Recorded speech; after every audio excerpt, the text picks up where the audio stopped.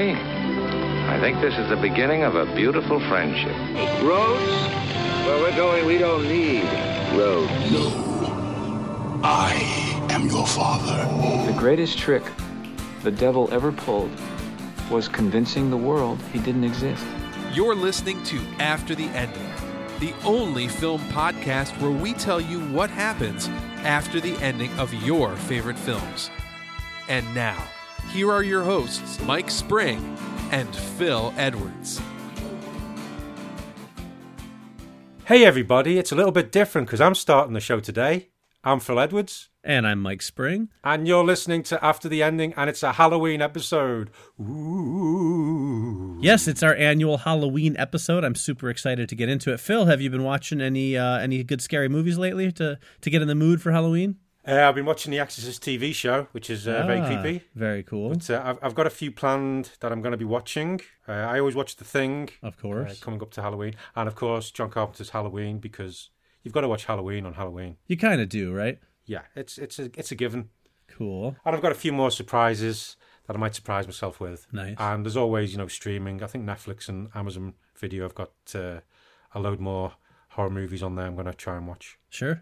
What about you? What have you got lined up? Well, I just last night I watched Dawn of the Dead, the 2004 version by Zack Snyder, which I think is definitely Zack Snyder's best film. Yeah, I really enjoyed that. Well, I quite like 300 as well, but I like this redo of Dawn of the Dead. I know not everybody did, but I think it's fantastic. I watched it. I watched it last night, and I have to say I really loved it. I mean, I loved it the first time I saw it, but it's been a long time. I don't think I've watched it since it came out, and I think it's just really terrific. And it's funny to me because I think Zack Snyder gets these really well-developed and well-rounded, lifelike characters in this film about the living dead. Yeah. And then in all of his other films, like the Superman movies, he takes these characters who have this depth of 75 years of character and he turns them into the living dead. And makes his characters completely lifeless. I don't understand it. I think that's a valid point. Yeah, I know exactly what you mean. Yeah, it's like I give him. I love Dawn of the Dead. I love 300, and then it's just like he fell off a cliff at that point. I don't know what happened. Yeah. Anyway, I was thinking we should have done Dawn of the Dead, the remake, for this episode because it is a perfect ending for and after the ending. But I think we'll do that. We'll save that for next year. So here's our earliest preview ever. Next Halloween, we're going to be doing an after the ending for Dawn of the Dead 2004 remake. You heard it here first. Although I foresee using my my time machine that next year we'll be recording a Halloween episode and we'll be doing another film, and then just as we're doing the intro, one of us will go, "Oh no, we were meant to be doing Dawn of the Dead this time." Yeah, I think that's actually pretty likely. Yeah. But the plan is, so join us next year for After the Ending's Halloween special. Thank you for listening. We'll see you next week. We're just going to put the podcast on hold for an entire year, just so we don't forget that one. Yeah. Right. Well, why don't you tell people what we will be doing?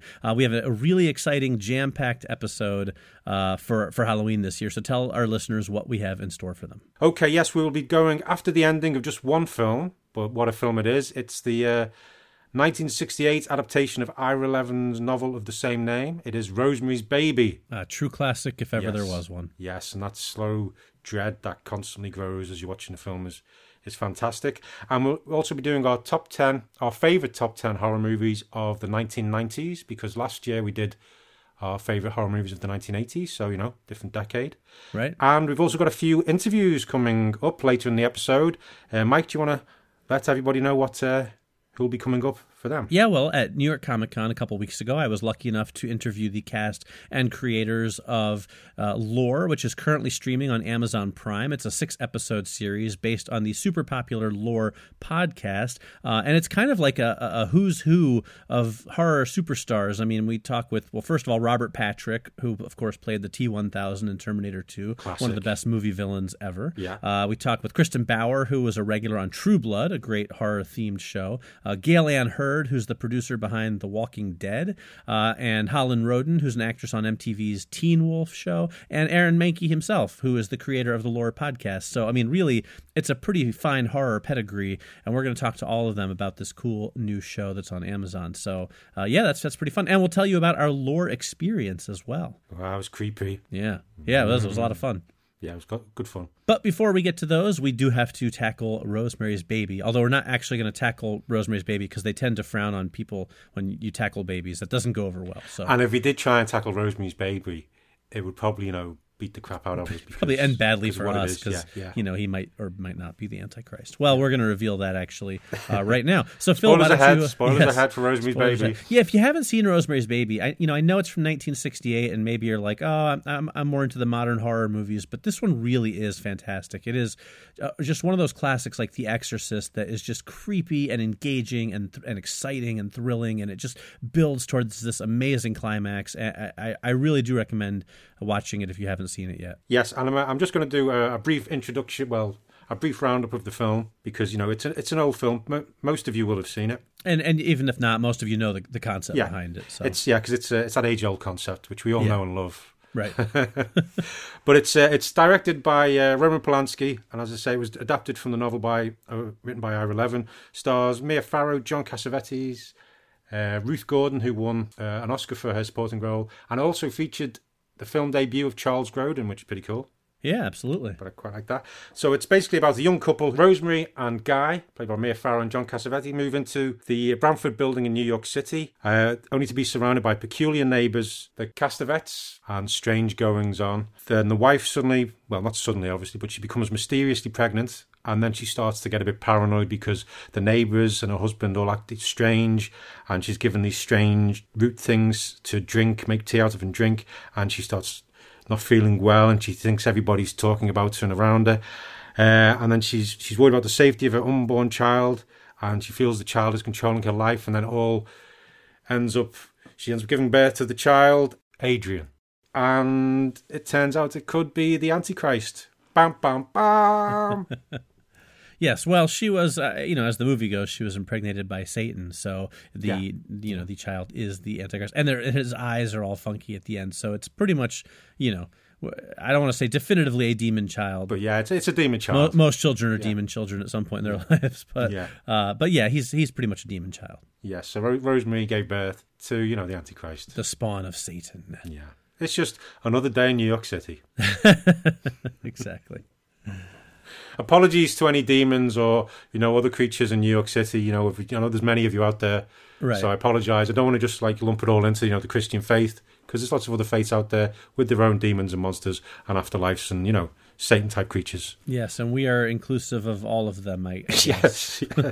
I don't know how I feel about how the way that sounds, but I know all mythical creatures are welcome. Right, to listen to the podcast. That's a better way of putting it. Yeah, we don't want to leave any mythical creatures out. Right. We don't want to alienate them. Right, exactly. Okay, so that was the basics of what happened in the film, so we know how it ended, but what happened after the ending? Mike, what happened on your day after? Okay, well, after a few days, Rosemary and Guy are allowed to return to their apartment under the careful watch of the Cassavetes. Rosemary has taken to the young boy Adrian and has become the doting mother the coven wants her to be. After a few weeks, when it's clear that Rosemary is dedicated to raising her child, Guy returns to work and sees his celebrity begin to rise even more. Shortly thereafter, he's offered the lead role in a new film by up-and-coming filmmaker Roman Polanski. He accepts, and the money starts to roll in. Flush with wealth and success, Guy tells Rosemary that they should have another baby, to which Rosemary willingly agrees. The next night, Guy and Rosemary settle into bed, but Guy mysteriously falls asleep before they can attempt to conceive. He has a disturbing dream, but he can't remember it the next morning.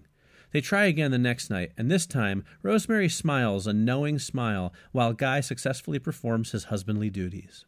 And that's where I'm going to leave it for now. Ooh, so lots of bam chicka bow wow. You're supposed to be digging into the mysteriousness of it. Oh, sorry, so lots of not the bam chicka bow pound part of it. Oh, okay. There's lots of dun dun dun. There you go. Yeah, that's more. That's so what's going to happen there? And Rosemary seems awfully, okay with it all. Yeah, well, we'll find out. Okay, interesting. Yeah. No, looking forward to seeing where yours goes. Thank you. Well, let's see where yours takes us to start. How about your day after? Okay, Rosemary eventually goes to sleep. Her mind is all over the place after the hideous discovery early that day. The child was left in its crib. But then Rosemary is woken abruptly. She's lying in a brightly lit room as people in white coats rush around. They seem to be shouting at each other about various things she doesn't understand. She's sitting on a strange chair, her head within a large halo-like circle of lights. A woman, whom Rosemary assumes is a doctor, approaches. checks her pulse and shines a torch in her eyes. Pupil response is normal, the woman says. Rosemary tries to speak but finds her mouth is dry. The woman raises a glass of water to Rosemary's lips. Technicians work on the strange consoles all around. What's going on? Croaks Rosemary, her voice barely a whisper. Where's my baby? Hi, Rosemary, says the woman. My name is Dr. Thorne. You were in the New York office of recall. There's been a problem with your memory implant. And that's my day after. Oh, I like it. Thank you. So none of that actually happened, is what you're saying, Well, or possibly didn't happen. or maybe, there's blue skies on Mars. Who knows? Maybe. Well, Okay. that's my day after. What about your immediate aftermath? All right. Well, 9 months later, Rosemary gives birth to a baby girl named Angela. She's the opposite of Adrian in every way. Whereas Adrian is dark-skinned with dark hair, Angela is fair-skinned with blonde hair. Adrian is fussy and difficult. Angela is pleasant and easygoing. Despite their differences, Rosemary dotes on them both, and she raises them both to be the best children they can be. Guy continues to become a bigger star in Hollywood, and the family lives a wealthy life, eventually moving to a big mansion out in the country. As the years go by, the kids continue to grow. Adrian is constantly in trouble at school, acts out at home, and has few friends. Angela gets straight A's, never misbehaves, and has lots of friends. The differences between the two kids cause them to grow apart, and by the time they reach high school, they barely talk to each other at all. And that's where I'm going to leave it for now. Okay. Oh, interesting. Yeah. Not sure where it's going, so, Well, I like promise you it's going somewhere. Thank God for that. Yes. All right, so how about your immediate aftermath? Okay. Back in her apartment, Rosemary thinks back to the past few days. The recall people explained how Rosemary had gone in for the classic New York experience, but somehow the file had become corrupted during the implant process and horror elements had somehow been introduced. As Rosemary had signed the various waivers, she could do nothing else, but recall had fully refunded her and erased as much of the error as they could. Since then, Rosemary had been getting terrible headaches. She found it odd that she now had vague memories of being pregnant, as she'd never really considered having children. Having spoken to her friends and family on the phone, she explained the situation as best she could, but she kept getting small static shocks whenever she used the phone or other electrical items. In fact, she even got them when she bumped into other people. She stood in the apartment and thought back to what was happening. She seemed to fall into a strange trance, and then a weird kind of tickle sensation in her head, and then suddenly she heard a strange noise. A baby crying in the bedroom. There should be no baby there, she thought, but that thought was soon pushed down as she moved like an automaton. She couldn't believe this baby needed feeding again. Wandering in this strange trance to the bathroom, Rosemary checked the body in the bathtub. She couldn't recall how the body got there, but it was drained of blood. She would have to get more. Ooh, that's creepy, Phil. I like it. Thank you. Dark and Yes. creepy. Yes. Okay then, but that's we'll get to mine in a bit. What's happening then with your long term? Okay. On the eve of Adrian's 18th birthday, he, Rosemary, and Angela stand on the roof of their mansion amidst a raging thunderstorm. Guy died of a heart attack the year before, and Rosemary is pleading with Adrian not to go through with what he's planning. Adrian tells her that it is his destiny, and he raises the dagger in his hand high in the air, ready to plunge it into the chest of his girlfriend, still a virgin, to become the rightful heir to Satan and take his place upon the throne of hell. Before he can complete the ritual, however, he is blinded by a light so bright that it burns his eyes even through the hands he's trying to shield them with. He falls to his knees, and burned into his retinas is an after-image of Angela with a pair of wings protruding from her back. How? He stammers. Rosemary yells over the raging storm. Guy wasn't your real father, and he wasn't Angela's either. 17 years ago, I made a deal with the other side. I hoped I could steer you to the light, but you've thwarted me at every turn. Give this up, Adrian. We can still be a family. Adrian, refusing to believe his mother's words, feels around for his dagger. Finding it, he raises it again to seal the contract that will ensure his ascendancy to the throne. But before he can finish, an even brighter light shoots out from Angela, and Adrian is reduced to a pile of ash. Rosemary falls to her knees sobbing, and Angela collapses. As the rain begins to slow and Rosemary mourns her lost son, a small sliver of sunshine breaks through the clouds and shines on Rosemary. And that's the end. Oh, brilliant. I like that. Yeah, proper battle between good and evil. Yeah. I like that. Thank you. Yeah, now, I good will ending. say, after we hear your long term, I have an after the credits scene. Oh, okay. Brilliant. But meanwhile, I want to know what's going on with Rosemary and her imaginary baby and dead bodies. So bring Okay. us home, Phil. Okay. The strange techno-organic virus that had been born in Rosemary's head had made its way through phone lines, internet, and physical touch. All those infected had felt the call to go out and kill to bring blood back to their homes. The virus had then entered the blood and begun transforming it at a cellular level. The human hosts were compelled to keep going out to kill more people to feed this transformation. Only people in isolated areas away from technology were safe from the virus, but they were hunted down by the hosts. Eventually, the strange creatures born from the blood took their first steps on Earth. A new life form that needed human blood to survive had been born. For those survivors taken to the blood farms, it truly was a hell on Earth. And that's my long term. Ooh, wow. Intense. Thank you. Yes, so it's, in a way, the Antichrist one. Yeah, I can see that. Real. Right, yeah. Right. It was like an Antichrist through a computer virus. Yes. And yes. the whole movie of Rosemary's Baby was just the dream that preceded it. Yeah, and basically the idea was you'd have a whole planet full of serial killers. Right, which is your stock and trade. Yeah, Now, where do you go from there, though, Phil? Now that you've created a whole planet of serial killers, how do you top that?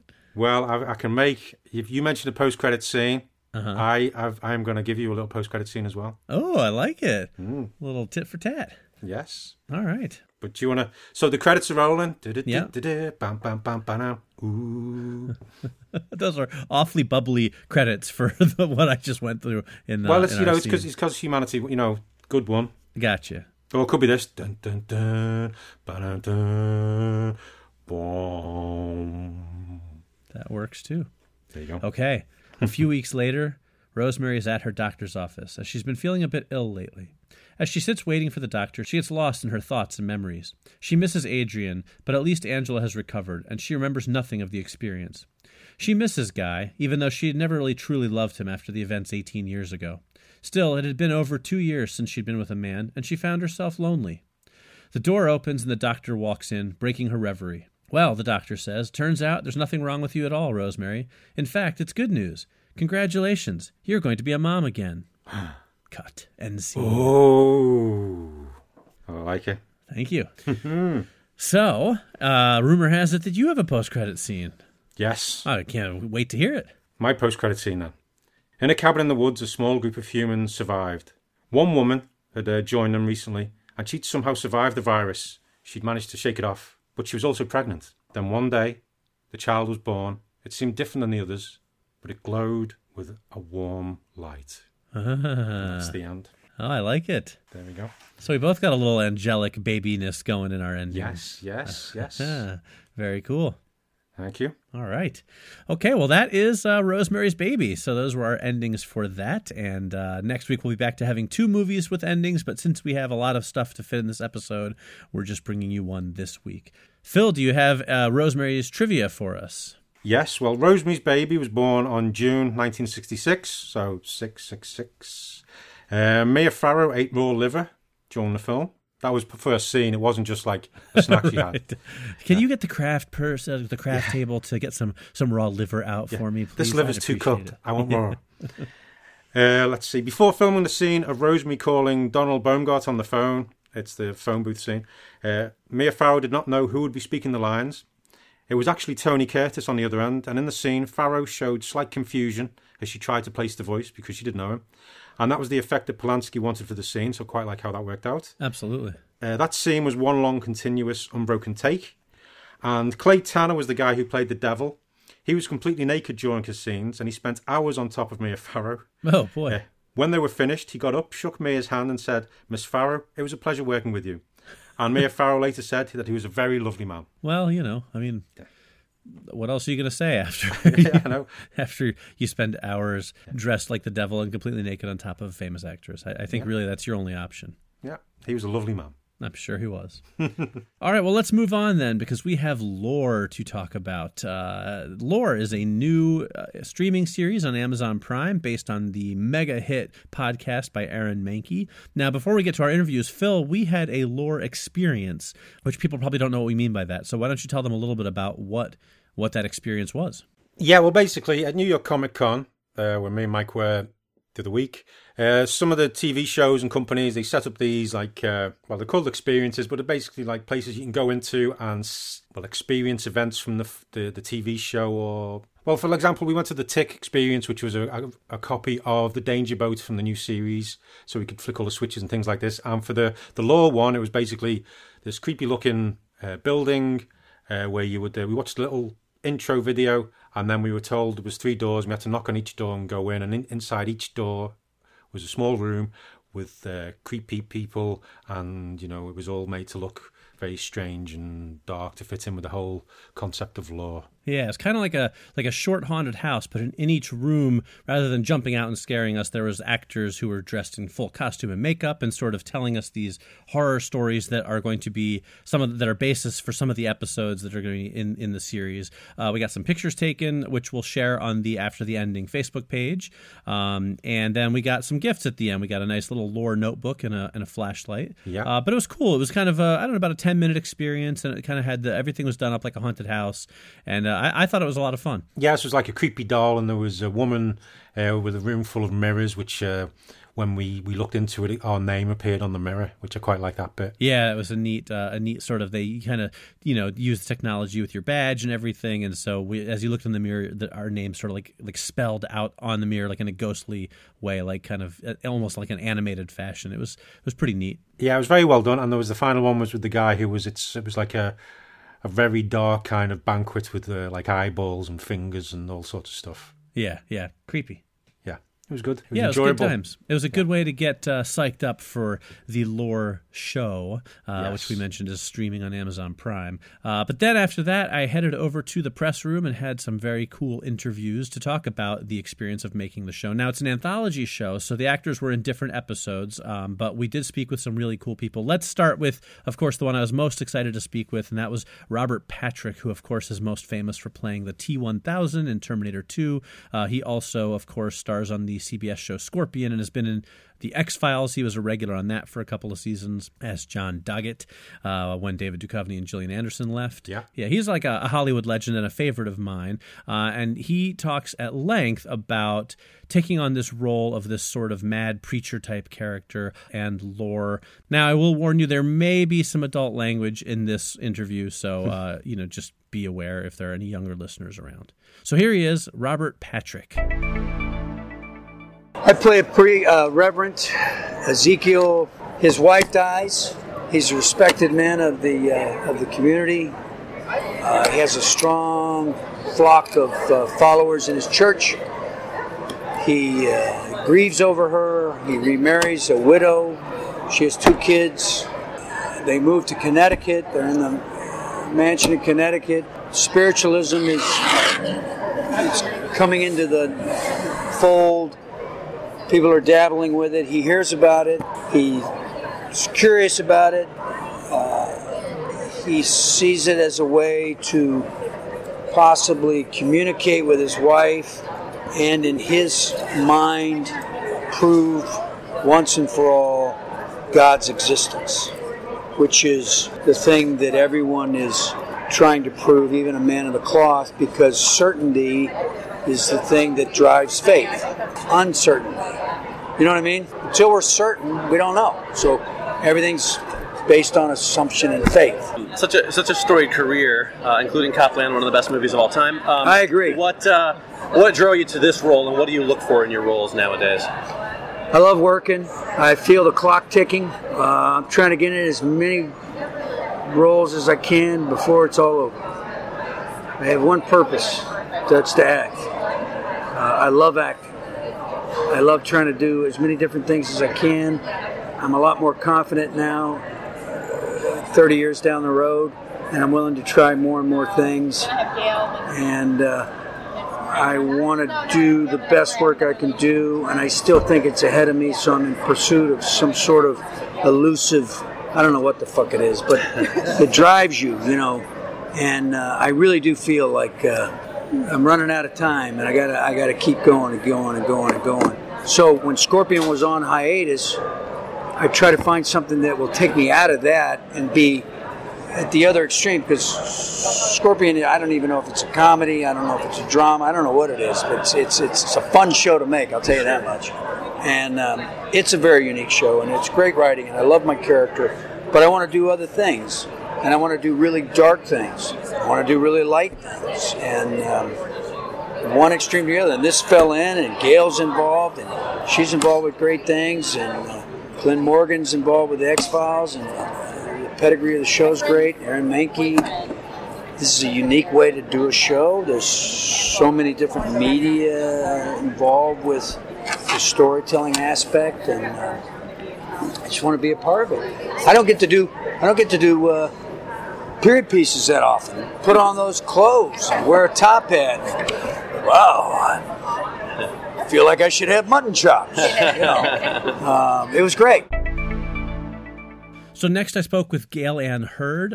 She is one of the most powerful producers in Hollywood. She is largely responsible for the success of The Walking Dead. She's produced most of James Cameron's films and really is just a huge force in the world of movie and television producing. So here she is talking about the experience of bringing lore to the screen. How do you pick your projects? And you have such a storied career of things to choose They from. speak to me honestly. I mean, you only have so much time to tell new and interesting stories, and I didn't want to repeat myself. So in this case, it was being over 60, doing something brand new and original, and combining mixed media, not only the scripted side but animation and archival footage.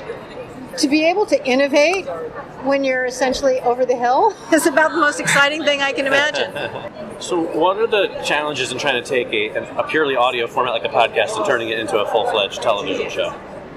Well, the challenges are to come up with a format that will work for any possible podcast adaptation, which is why we came up with animation, because like The Beast Within, you can't go back to the 1500s and find video or find anything other than paintings or engravings, and so that really enabled us to draw upon the animation. We also wanted archival material to expand. When we were talking about animal magnetism, we were talking about other things. We could use the archival for that.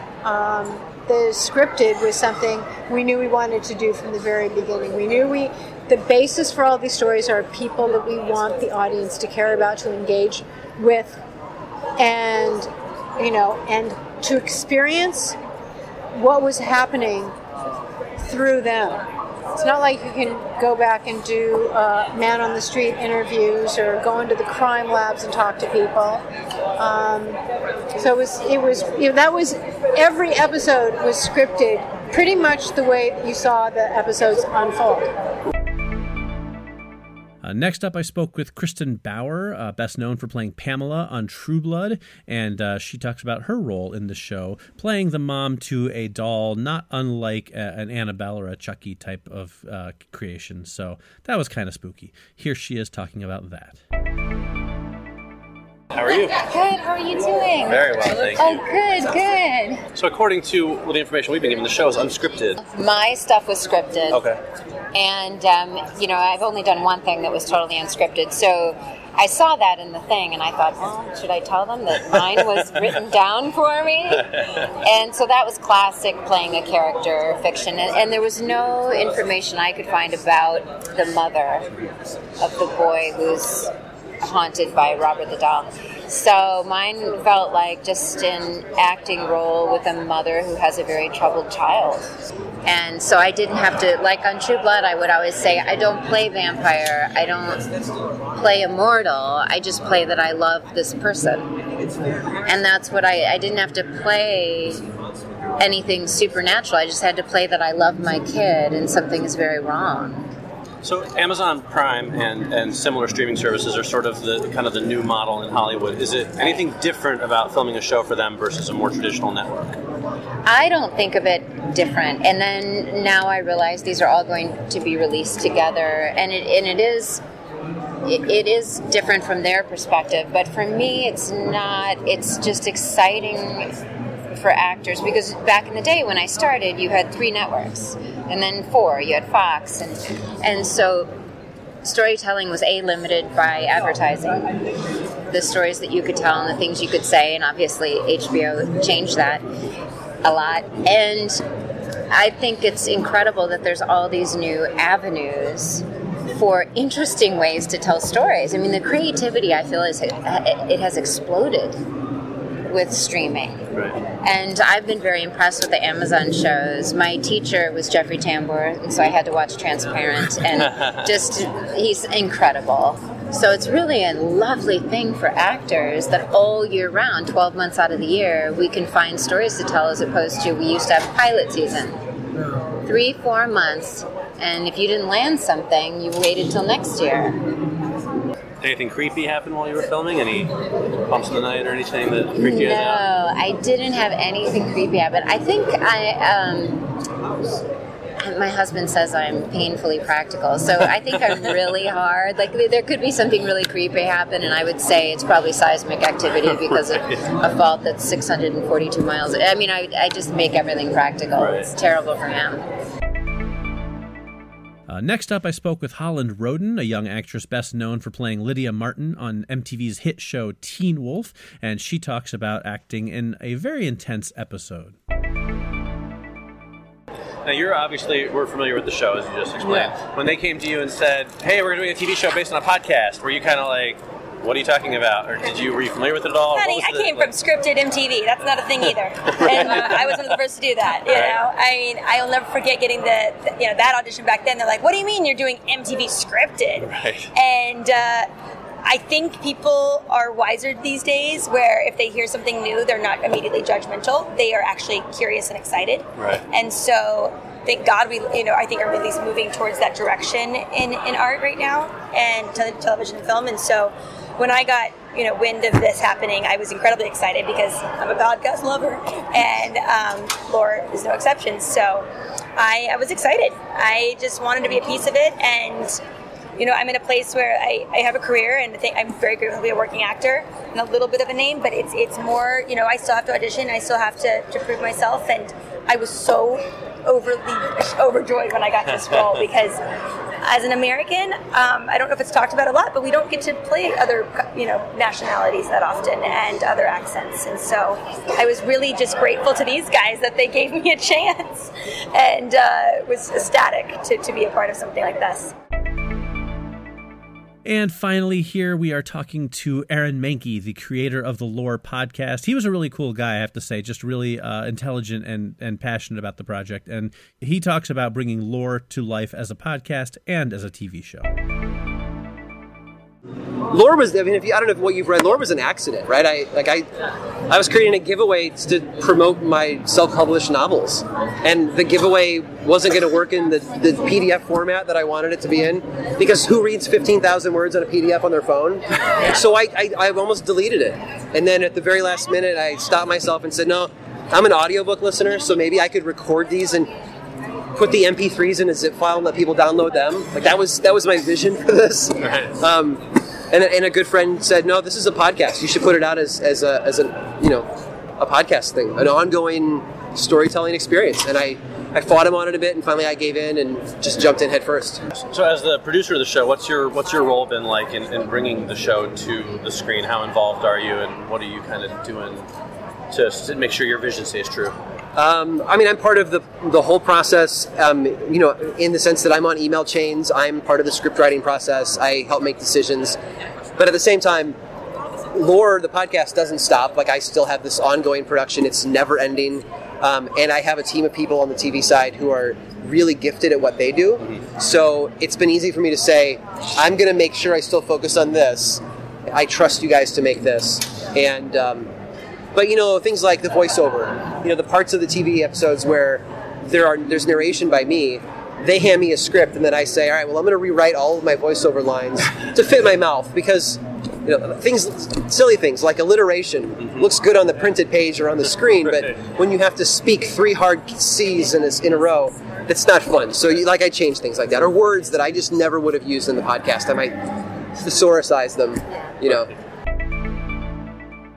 That was excellent. It's some great interviews there. I do like it when you hear the people involved in these shows. And the show itself, I've seen the first one, and it is creepy. I do like those old stories, and they are all based in sort of truth, and they look at how the stories originated, and I really do like that, the way it works. Yeah, horror folklore kind of is where it's coming from. So, creepy stuff. Check it out. It's a great fit for Halloween. So definitely take a look at Lore on Amazon Prime. Yeah, and of course the podcast's there as well, so you can go and have a listen to that, because there's lots more where that came from. Indeed. All right. Well, there we go. That is lore. Let's move on then to what I'm sure a lot of people have been looking forward to. It's our 100 years of Hollywood in 100 episodes, but in this case, it's a special episode, so we're doing a whole decade of Hollywood. It's our top 10 horror movies of the 1990s.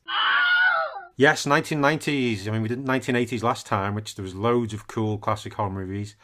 When doing the one from 1990s, there was loads of horror movies. I didn't feel there's quite as many classics. No, I agree. It definitely seems like a weaker decade. It picked up a little bit towards the end for me.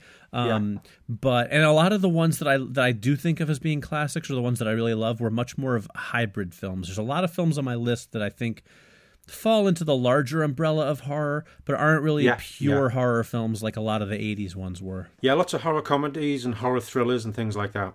Yeah. No, still lots of good films, but yeah, it just wasn't as definitive, I felt, as the 1980s one. Right, I agree. Okay then, yes, so here we go then. The 1990s are top 10 favourite horror movies. All right, so Phil, why don't you kick us off and give us your number 10? Okay, my number 10 is, it's one from 1990, and it's Jacob's Ladder. It stars Tim Robbins, and it's basically about a man who's in the Vietnam War. He comes home, and he starts having strange visions of creepy things that shake the heads a lot, and he's not sure what's real and what's going on, and it builds and builds until you finally find out what is actually going on, and it sort of makes you look at the whole film again in a different light, and it's very creepy. I remember watching it, I wasn't really sure where it was going, and I just felt this, you're with him, you're with Jacob the whole time, just basically just feeling terribly creeped out and unsure what's real and what isn't. But a real good, dark, creepy, surreal kind of movie. Yeah, I still need to see that one, actually. It's still one I have not gotten around to, which I know is a major oversight. I knew it would be on your list, though. I just didn't know where it would fall. Okay, that's my number 10. What's your number 10? Well, my number 10 is The Blair Witch Project from 1999. Now, I know a lot of people are going to groan when they hear that. It is not a film that remains well-loved, it seems. And I have a theory about that. I think there's a number of films that don't translate well to home video. And I think The Blair Witch is one of them. So I think for a lot of people who didn't see the movie in theaters, they never understood what all the fuss was about. Yeah. But I saw it in theaters, and it was one of the creepiest movie experiences I've ever had in my life. You know, it's not that it's the greatest movie as a narrative goes, but there's so many things about it that I love. The marketing campaign where they convinced people that this was real. Yeah. And then the experience of seeing it in the theaters in a packed house with people who were freaked out like crazy, and the sound design of the film. That's one of the things that doesn't translate if you don't have a full surround sound. The sound of the film was so creepy. There were so many just eerie noises. It's very true that, yeah. Yeah, when I was in the theater, man, I just remember just constantly being on edge because all these strange noises that were surrounding me.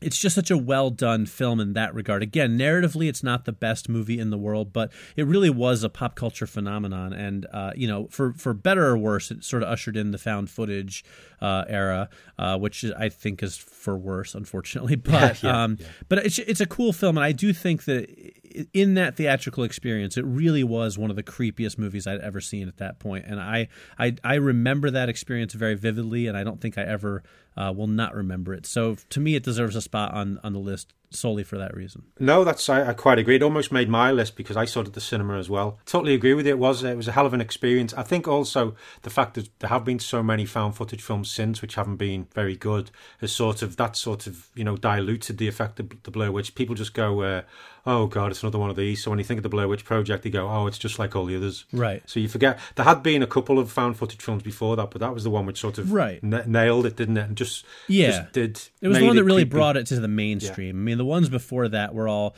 much more, niche films or didn't get a wide distribution. This was the one that really sort of opened it up to the masses. It came along at the right time. Yes, exactly. But no, an excellent choice. Thank you. Well, my number 9 is one I've been mentioned a few times, but it's Peter Jackson's 1992 film Brain Dead, or known as Dead Alive over in the States. Yep. But it's purely on my list just because it's just all out blood and guts and gore of zombies and zombie priests and zombie babies and priests kicking ass for the Lord, as he quotes in the thing, and all this stuff. And it's just funny. Loads of blood, so inventive in the way, they just get the lawnmower, go through all the bodies, and just so much blood and gore. and that's why it's on the list. I never found it particularly scary, but it's just for the sheer scale and inventiveness of the zombies and what he does with them. That's why it's on the list. I can understand that. I'm not a huge fan of the film. I think we've mentioned that before, but it's certainly I get it. I get it. Yeah. Very cool. Well, my number 9 is a different type of film. It is I Know What You Did Last Summer. And this is a film, it's not the greatest film in the world. I get that, but it is a film I really enjoy. And what I like about it is it was sort of the first big screen horror slasher film that came out in the wake of the success of Scream, and which of course is a classic. And so this was sort of like look, slasher films are popular again. We hadn't really had any in about a decade that have been successful. Yeah, that's true. And so they got, it's Sarah Michelle Gellar and Jennifer Love Hewitt and Freddie Prinze Jr. and Ryan Phillippe, all of whom were huge stars at the time. And it's just a good old-fashioned slasher flick. It's creepy and it's fun and it doesn't get overly gory. It has a great premise, and I just like it. It's one of those movies I can kind of go back to over and over again over the years, and if it's on TV, I'll watch it, and I just have a lot of fun with it. So that's my number 9. Cool. I only saw it the once, so I don't remember that much about it, but I remember enjoying it. So right, yeah, but it didn't make my list purely because I've not seen it in a long time. Yeah, it came out in '97, so it was the year after Scream. Yeah, my number 8 is From Dusk Till Dawn, directed by Robert Rodriguez, written by Quentin Tarantino, and we know the one. It's a couple of hitmen, or gangsters. They end up in a bar in Mexico, and the film flips, and suddenly there's vampires. And I just love the fact it just did that big flip. You did think it was going to be a gangster movie, and then there was the vampire movie. And again, because this was 1996, the internet wasn't that big thing. If you did go in that, lots of people will have gone into the film not knowing much about it, apart from the fact it had George Clooney and the other name Tarantino and Robert Rodriguez. So they go, I want to see it. So you go into it seeing, wow, this is cool, gangsters, what's going on? And then, when the vampires suddenly appear, it just must have blown people away. Yeah, I'm sure. I wish I hadn't known about it when I saw it first of all, but I still enjoyed the hell out of it. It was loads of fun, good creature effects, some creepy goings on when you start thinking about actually how it all, these vampires would be there, and I've just taking all these not poor guys, because half of them, they're all sleaze bags anyway, but these guys going there for a beer and stuff, and then they'll get killed by vampires. But an enjoyable horror action movie, if ever there was one. Yeah, I love that movie, so I agree with you wholeheartedly. Excellent. All right, well, my number 8 is Child's Play 2 from 1990. Now, here's the thing. This is probably one of the weakest films on my list. There are definitely some better movies that came out than this that didn't make my list, but I have a real soft spot for this film because it was the second horror movie I ever saw in theaters. Oh, okay. The first was 1989's Shocker, and I had heard of Chucky. I was familiar with the first film. I don't think I'd actually even seen the first film, though, because I really didn't watch horror movies much as a teenager. I didn't really get into them until I was really in my early 20s.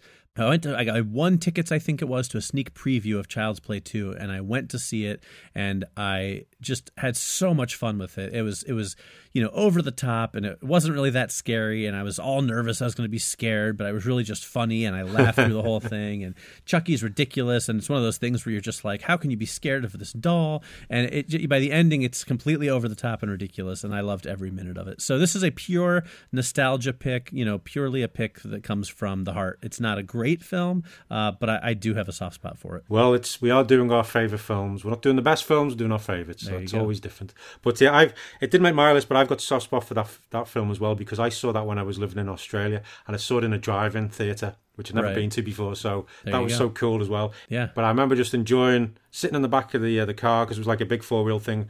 We reversed it in, put down the back, and we just sat there drinking a few beers and things, apart from the person driving the car, obviously. Right. And just, because as you said, it was silly and stupid and gory, and Brad Dourif as Chucky is just brilliant. Mm-hmm. And they're just so much fun, the Chucky films. Oh yeah, they really are. Yeah, but no, an excellent pick. Thank you. Well, my number 7 is you mentioned it, but not on your list. But it's 1996 Scream. Very good. Directed by Wes Craven, and I quite like the fact because we hadn't had many slasher movies, and the fact that this slasher one came along, and it was deconstructing the slasher film, because you had people in there who watched the horror movies and then saying this is what happens. Because I always like that when you are watching these films, you would think, well, these people surely would be going, oh my God, this could be a zombie thing, or, this is like Alien, stuff like that. I love it when those kind of things get mentioned.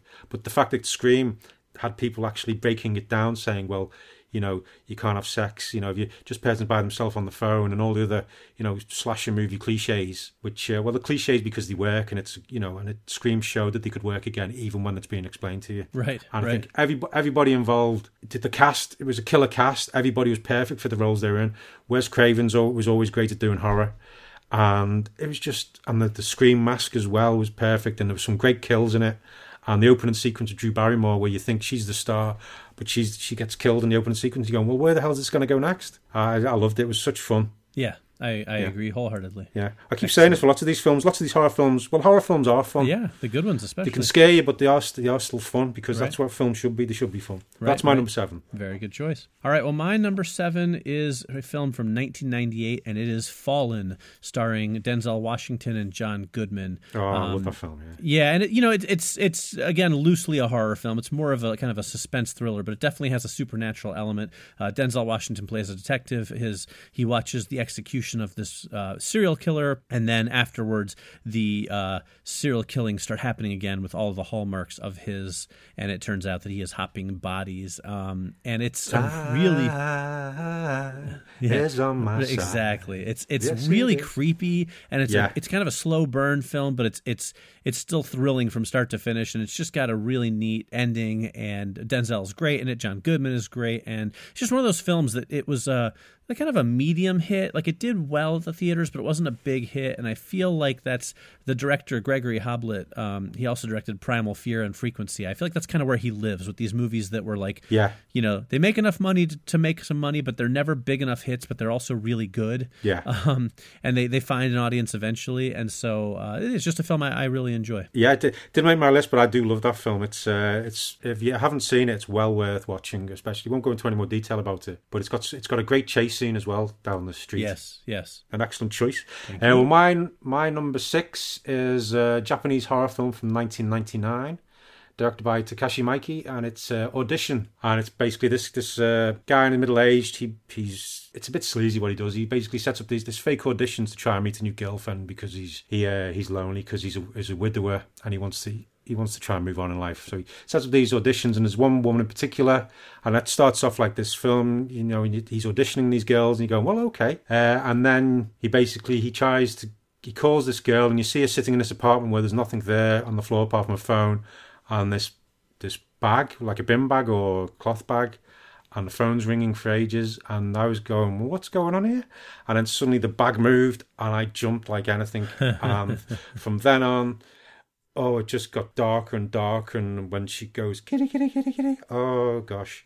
Yeah, and I remember watching it just get more and more disturbed and wishing there was somebody else in the house when I was watching it. I think actually when it finished, I called one of my friends on the phone, which I never really do, just to go, hey, is everything okay? Right, yeah. Just to get some human contact. Yeah, right. I have to admit, I've still not seen Audition, and it's because I know enough about it that I can't bring myself to watch it. Yeah. I know enough about what happens, and I'm just like, oh man, I have never been able to bring myself to work up the nerve to sit through it. So you're a braver man than I am. Yeah. Oh gosh, it's creepy. Yeah. Very good choice. Well, my number 6 is also a slightly disturbing film, but in a different way. And it is 1999's Ravenous, starring Guy Pearce and Robert Carlyle. Film, yeah, and this was one that sort of snuck up on me. I remember I got the Blu-ray to review a couple of years ago, and I threw it on because I had heard about it, and I had heard it kind of had, I knew people liked it, and I was watching it. I'm like, all right, this is interesting. And it was sort of one of those ones where, like, by the time it finished, I was really into it, and then as the next few days went on, I thought about it more and more. I liked it more and more. You know what I mean? It was one of those films that really sticks with you, and a lot of films don't necessarily do that. It's basically about this group of soldiers at an outpost in the winter, and there's sort of a cannibalism aspect, but it's not just about that. There's a little more to it than that. I don't want to give anything away, obviously, but Guy Pearce is great. Robert Carlyle is great. It has a lot of twists and turns, and it's a really different film, and I really enjoy it. And it's not gory for the sake of gory either. It is also, I believe, the only film on my list that was directed by a woman, so I think that's notable as well. Oh, excellent. Yeah, it's a good one. I only saw it the once as well. It didn't make my list because I remember enjoying it, but couldn't remember too much of the details. Right. An excellent choice. I need to watch that one again, actually. Yeah, it's really worth it. It's good. Okay, my number 5 is actually, it's 2 films, because they're both excellent films, but as we've seen already, a few of them don't quite fit the horror one. So It's Silence of the Lambs and Seven. Ah, very good. Because I feel they make a good yet really depressing, double feature. Right. But they're both similar kind of stories about law enforcement trying to find the serial killer, and serial killers do really dark and depraved and twisted things. Silence of the Lambs, Anthony Hopkins, only in it for a few minutes, does amazing things as Hannibal. And then Seven, you've got Brad Pitt, Morgan Freeman, and if you haven't seen Seven, I won't say who the killer is, but it's both of them are just great.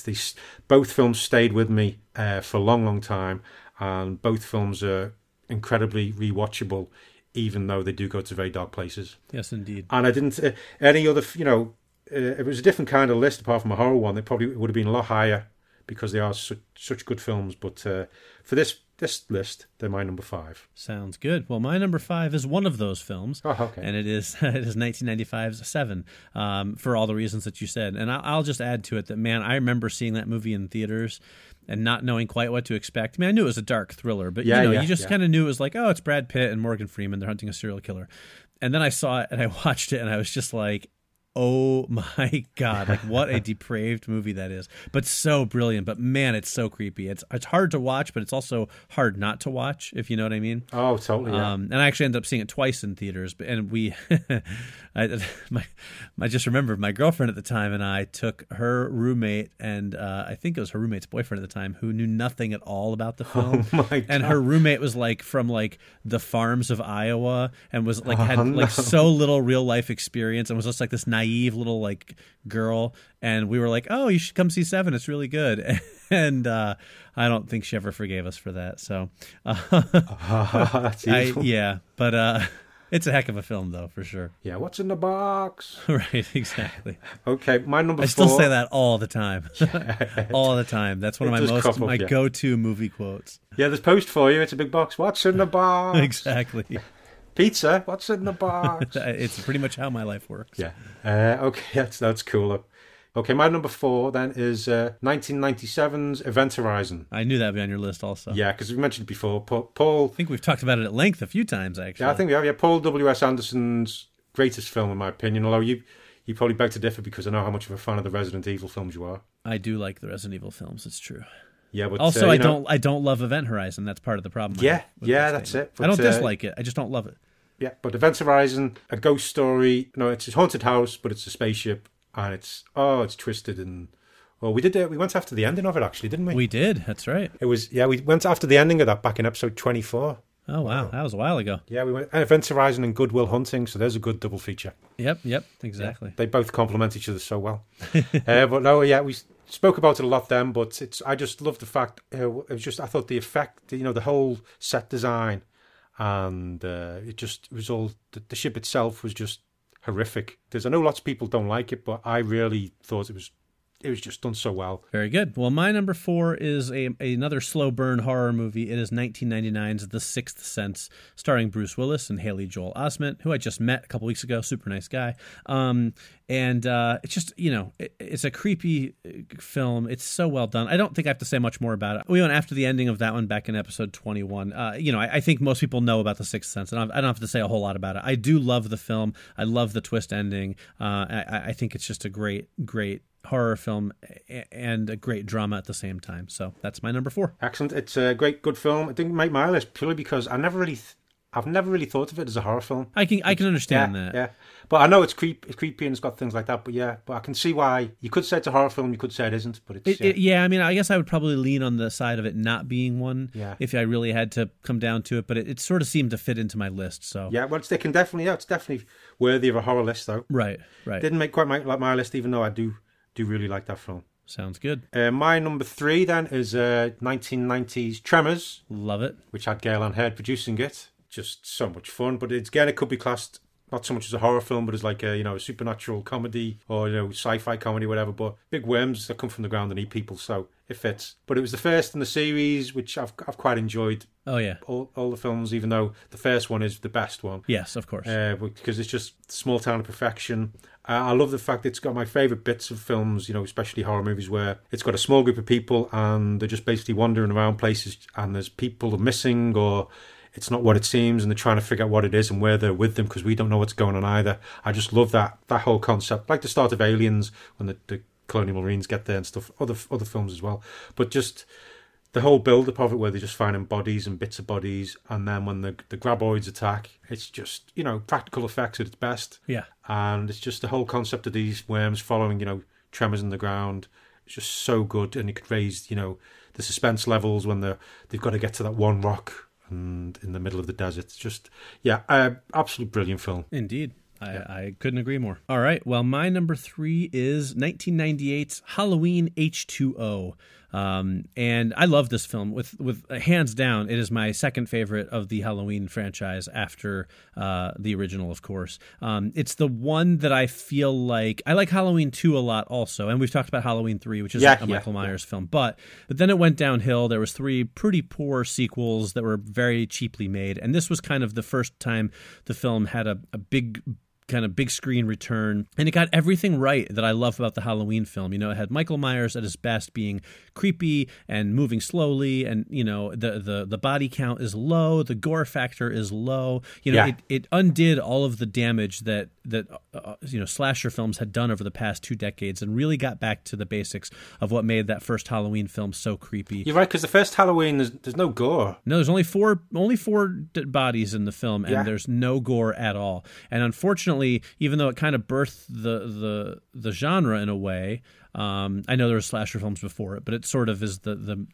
main one. Everyone else just took it so far over the top, and this one, while it could have done that, it didn't, and it really got back to the basics and stripped it down. And bringing Jamie Lee Curtis back was brilliant, and she's terrific in it. And had a cast of young pretty people, and you had LL Cool J in there for some comic relief. And I just really loved this film. I thought it was fantastic when I saw it in theaters. I was blown away by it, and I've seen it a few times since, and I never get tired of it. It is, to me, aside from the first one, it is everything I love about the Halloween franchise in one perfect film. Yeah, I know what you mean about it. It did go back to basics, really, and was after those dreadful other sequels that they made. Yeah, it was a breath of fresh air. Didn't make my list, but no, it was. I can see exactly what you mean, though, and why it made your list. Thank you. My number 2, then, is one I've mentioned a few times before as well. This is 1994.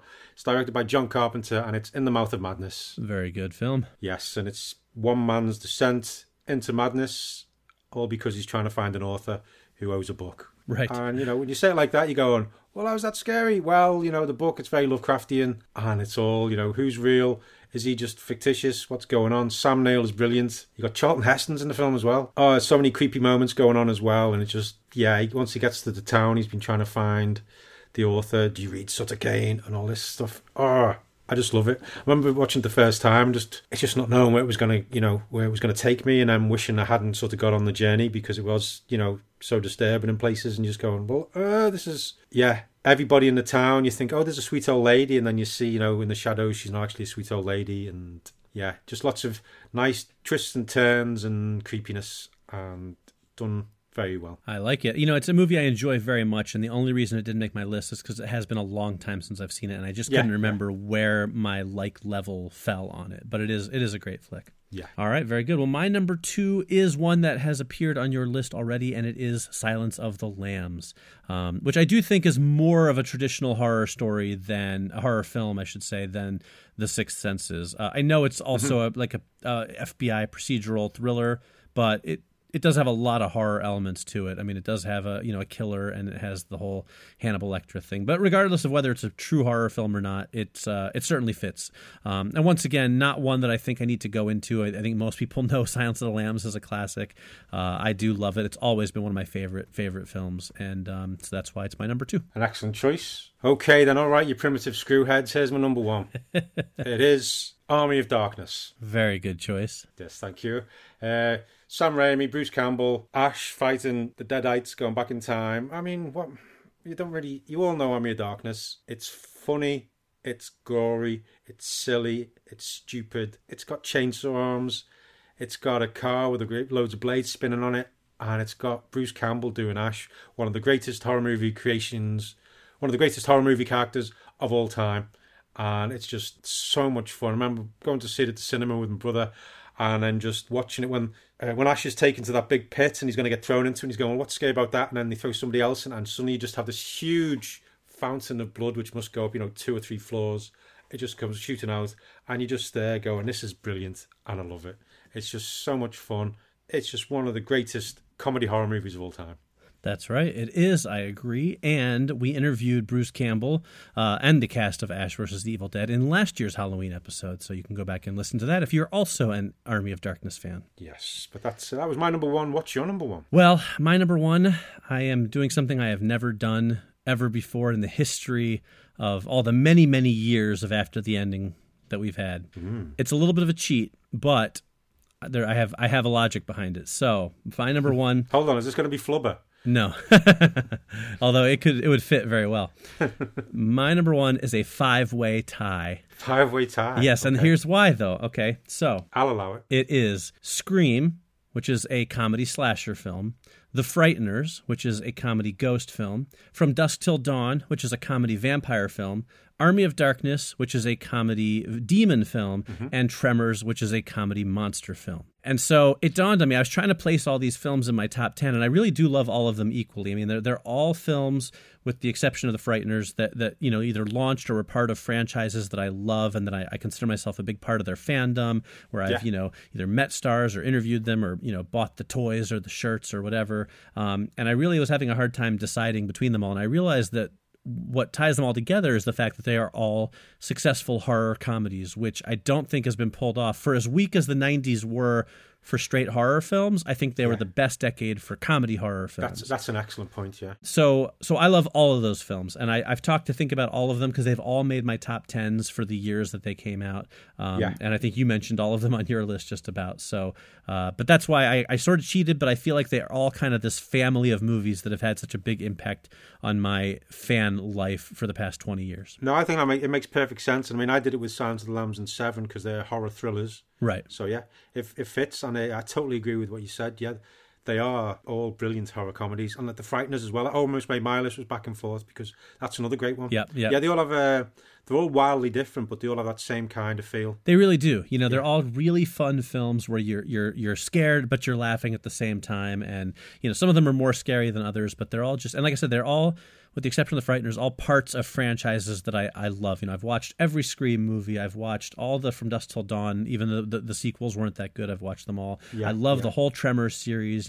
Ash became a TV show. Or, Army of Darkness became Ash vs. Evil Dead. They're all just things that I get to continue being a fan of. So to me, they all kind of landed on the same spot on the list. Yeah, and if you were those 5 films as well, if you're only going to watch 5 films on Halloween or over Halloween, they'd be great ones to put on. That is a pretty awesome marathon of horror films. If anybody wants to dive into that, I don't think you can go wrong. But I think as a whole, there was they're both very good lists. Yeah, absolutely. A lot of similarities, as I expected there would be. But yeah, but there was a few which were bubbling under, such like couple of Stephen King adaptations like Misery and The Dark Half, which I always enjoy watching. Yeah, I like both of those. Stir of Echoes, I quite like that Kevin Bacon film as well, because interesting. I'm not a fan of that film. No, I think mainly because when I went to see it, I was one of the few times I didn't know anything about the film. Right. So I find out, if I don't know, and often that can just hit you a bit more, and you go, wow, okay. Yeah. I didn't know what was going on. And Nightbreed, which it's one of those films when I watch it, I always go, well, do I like it or not?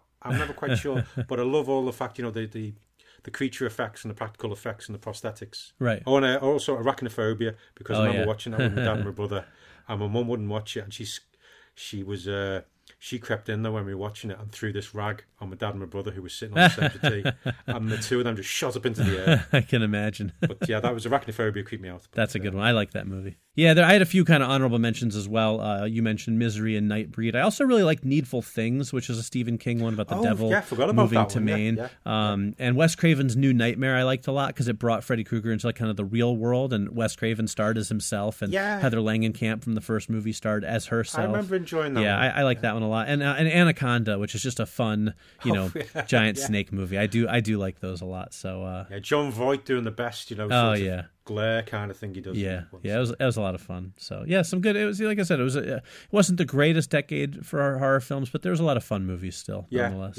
But if you want to get in touch and let us know what your favourite horror movie is from the 1990s, then you can drop us a line on our Twitter or Facebook page, or you can email us at aftertheending@verizon.net. So always happy to hear from you, and we read everything that you do send over. Indeed we do. All right, well, that was our top 10 horror films of the 1990s. A fun list. I think 2 fun lists there. And that's going to start to wrap things up for this episode. So, Phil, why don't you tell people what they can expect next week? Next week, we're back to our regular kind of episode. We'll be going after the ending of a couple of comic book movies, because Thor Ragnarok is either in cinemas if you're in the UK when this episode debuts, or it's going to be out in a couple of days in the US. But we're going to be doing 2011's Green Lantern, which was a really, really good film. Well, maybe we'll have some interesting opinions to share about it next week. Maybe it'll be time for Mike's controversial opinion of the week to make a comeback. Oh my crap! Maybe I don't know. We'll see. For Green Lantern. If that's not a reason to tune back in to see what I have to say, then I don't know what is. Well, I think I might tune in for that one. Yeah, I hope so. To be fair, I haven't seen it in a long time, and I'm going to rewatch it, so I might not have a controversial opinion. Yeah, well, I might end up with the same opinion as everyone else. But well, you could just always use this my reaction now for whatever you say next week. Really? Really? What? Really? Okay, so it's going to be 2011's Green Lantern and Dick Tracy from 1990. That was the one with Warren Beatty and Madonna and Al Pacino. Yeah, should be fun. We'll also be doing our top 10 favourite films of 1987, so there's bound to be gold in that one. Oh yeah, that sounds like an episode that I personally cannot wait for. I think it's going to be a lot of fun, so please make sure you join us then. But that is going to do it for us for now, so as always, we thank you greatly for listening. I'm Mike Spring. And I'm Phil Edwards. And we'll see you next week. After the ending. Yeah, well, we were lucky enough to talk to, or I was lucky enough to talk, let me do that again. Yeah, well, at New York Comic Con a few weeks ago, I was lucky enough to speak to some of the cast and creators of the upcoming, or actually now. Yeah, currently streaming, isn't it? Yeah, okay. Yeah, well, at the New York, oh my God. Yeah, it was good fun. Well done. Thank you. I don't know why I said thank you. You were telling me I did well done. You were it was well done, sorry. It was well done, the experience. I was like, thanks. All I did was intro the interviews. I do that all the time. It was a good intro. Well done. Thank you. I'll be here all week. Try the fish. Good to see we're continuing our trend of saying absolutely nothing, but still having 10 minutes of recording time. We say a lot, but it has no meaning. Some could argue that's our entire podcast. Phil, is there any? You have any? I'm Aaron Mankey, and my podcast started 2 years ago, and it's got millions of listeners and its own TV show. How did that happen? Please don't make sure that bit's not in the episode. We went back. We went behind. Not behind the ending. Jesus. Okay. What are we doing? You got a spin-off show I don't know about. Yeah. Well, I've meant to break it to you, Phil, but behind the ending. Okay. Behind the ending. It's a little more adult themed, if you know what I mean. Mike Spring and not Phil Edwards. Yeah, it's more. Yeah. Took a second to catch that one. You see what I did there? Yeah, I like it. There you go, Gail Ann Hurd. We just heard from her. That's right. No pun intended. Yeah. Hey. But yeah, we Gail Ann Hurd from her. Hey. Okay, I'll stop now. I'm trying to think. So for the Reba McEntirety of the show, you've yeah, that was a poor one now. Oh, well, Lordy. I just literally felt a pain in my chest. I don't know what to have for breakfast. I might have some Kevin Bacon. Oh, boy. No. I'm going to try and Fred ward off all these evil vibes that you're sending at me right now. Oh, that's just so Michael Gross. Damn it, now I can't think of anybody else who's in that film.